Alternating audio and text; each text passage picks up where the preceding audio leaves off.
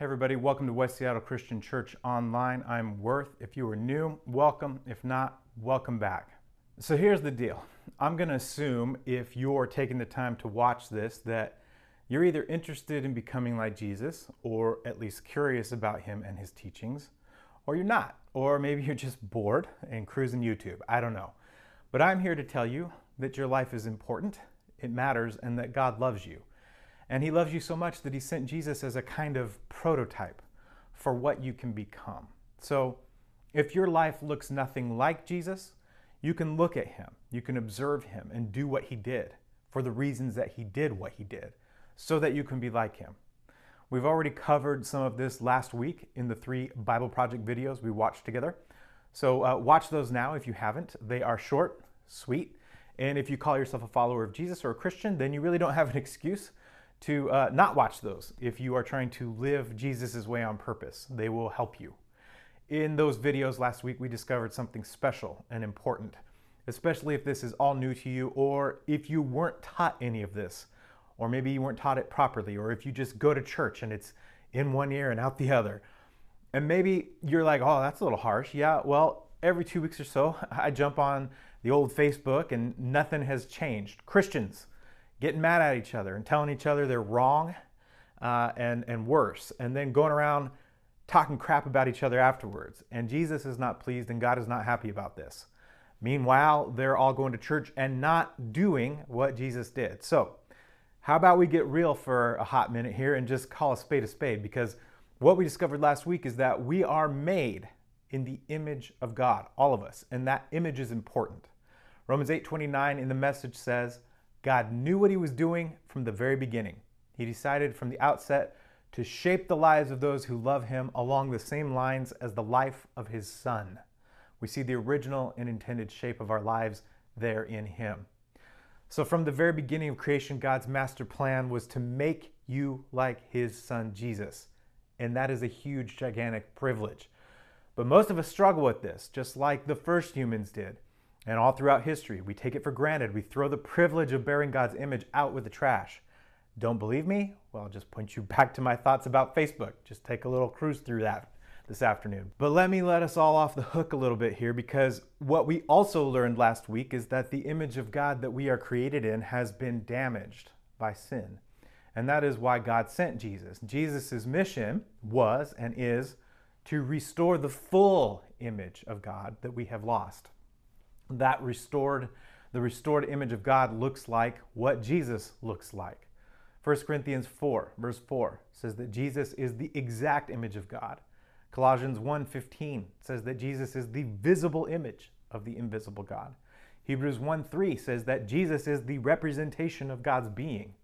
And since Jesus is our prototype, and because he has come to help restore us to the image that God originally intended for us, we should spend a little more time being with him, to learn from him how to be like him, to take seriously how he said to live, and then to practice his ways. Jesus was the first to say, this is the way, my way. Being created in God's image means that in and through the restorative power of Jesus, we can actually take on Jesus' skills and his values and his attitude and his character. Ephesians 4, verses 21 through 24 says this: when you heard about Christ and were taught in him, in accordance with the truth that is in Jesus, you were taught with regard to your former way of life to put off your old self, which is being corrupted by its deceitful desires, to be made new in the attitude of your minds, and to put on the new self created to be like God in true righteousness and holiness. This means we were created to be righteous and holy. In other words, like God, like Jesus. That verse from Ephesians 4:22 in the Message version of the scriptures is really clear. It says, take on an entirely new way of life, a God-fashioned life, a life renewed from the inside and working itself into your conduct as God accurately reproduces his character in you. This doesn't mean you aren't unique. God doesn't want you to be a robot or a clone or just mindless. He made you unique, and he wants you to stay unique and to use your individuality and your personality and join him in the renewal of this world. God just wants you to be yourself, but to develop your character to be like Jesus' character.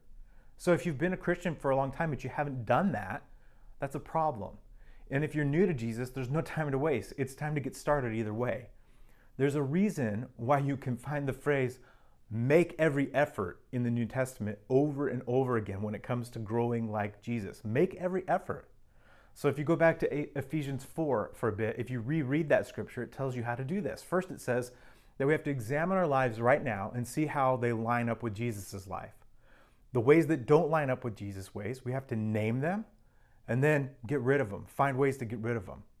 The next thing we do is change our way of thinking. Be made new in the attitude of our minds is what it says. This connotes the image of a caterpillar changing into a butterfly.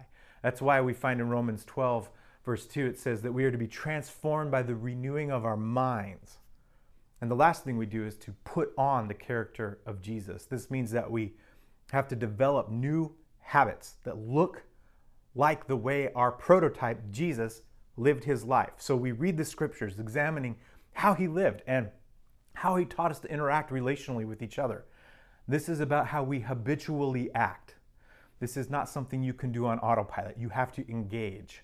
It will take you the rest of your life.